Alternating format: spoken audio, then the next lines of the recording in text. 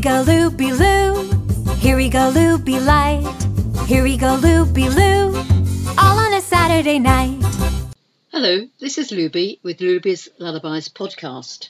Today I'm still looking at that wonderful book that I've mentioned now a couple of times, Ichigo Ichiya, the book about the art of making the most of every moment the Japanese way.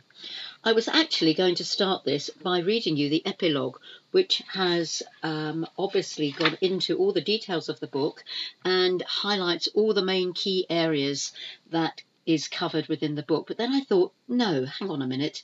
It's really up to you to establish what these are by reading the book yourselves and also coming to your own conclusions. However, I have found something else that I would like to read from the book, which is the 8 Zen lessons for an Ichigo Ichiya life. And it has been mentioned in the book on quite a number of occasions about Steve Jobs, because he was very into Zen and obviously all things that encompass it. So let me read you this little excerpt. It's not too long, so hopefully you won't be bored. And you can also make your own assumptions once you've read the book generally yourselves, if you have an opportunity and are interested enough to. So here we go. The 8 Zen lessons for an Ichigo Ichiya life. Though Steve Jobs was prone to anger and often treated the people around him unfairly, studying Zen allowed him to bring beauty, simplicity and harmony to millions of homes with his creations. The teaching of this Japanese version of Buddhism give us many opportunities to incorporate Ichigo Ichiya into our daily lives. Just sit and see, this is number 1, just sit and see what happens. Our spiritual short-sightedness often causes us to look far away in space and in time for what's really right in front of us. Zen teaches us to simply sit and embrace the moment, with no further ambitions than this. If we are with other people, we celebrate their company as a gift. 2. Savour this moment as if it were your last breath. You can live only one day at a time, and no one can be certain that they will wake up the next morning. So let's not postpone happiness. The best moment of your life is always this one. Number 3. Avoid distractions.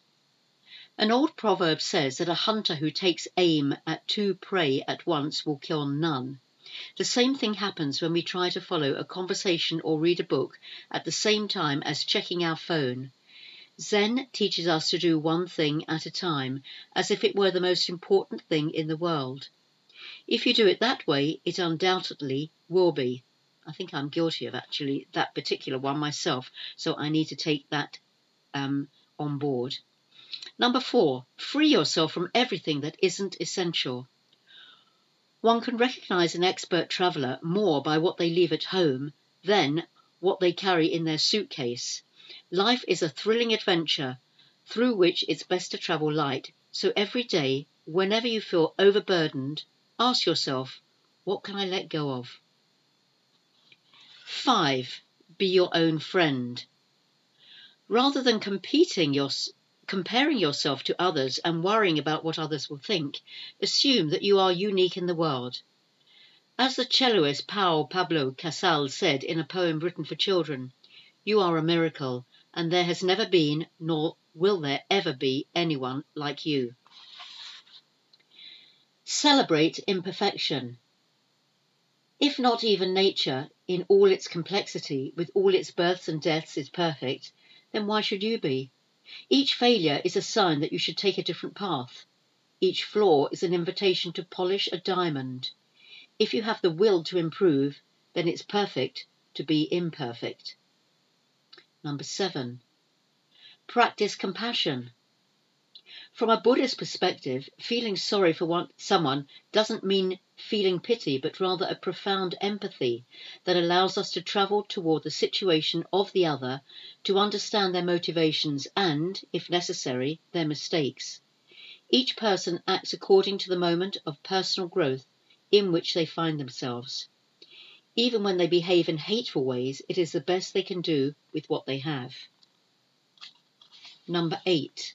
Let go of your expectations. Making predictions, waiting for certain things to happen, is a guaranteed way to kill the moment. Ichigo Ichiya is experience with the uncluttered mind taught by Zen. Regarding this last point, expectations are like the wrapping that prevents us from seeing the gift. Once we have freed ourselves from them, the present offers itself to us all in its splendour. So those are key points to take on board, and I need to look at those myself in some detail. It is quite an exercise to put this into your daily life and to remember all those elements that have been raised there.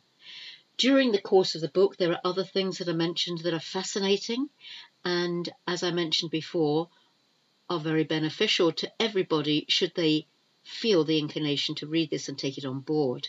It is quite an experience and it requires a lot of effort, I think. It requires effort to put all these things into our daily lives and to think before we actually do something. So whilst I am considering this myself, I would like to share that with you, and also other points maybe within the book, and perhaps we will look at that in some detail later. In the meantime, I'd like to say thank you for listening. This is Luby with Luby's Lullabies podcast, and listen out for my next podcast on your podcast app, because I will be broadcasting again soon with some other more exciting and quite different books for you to hear about and maybe read and join with me. So thank you again. Bye-bye.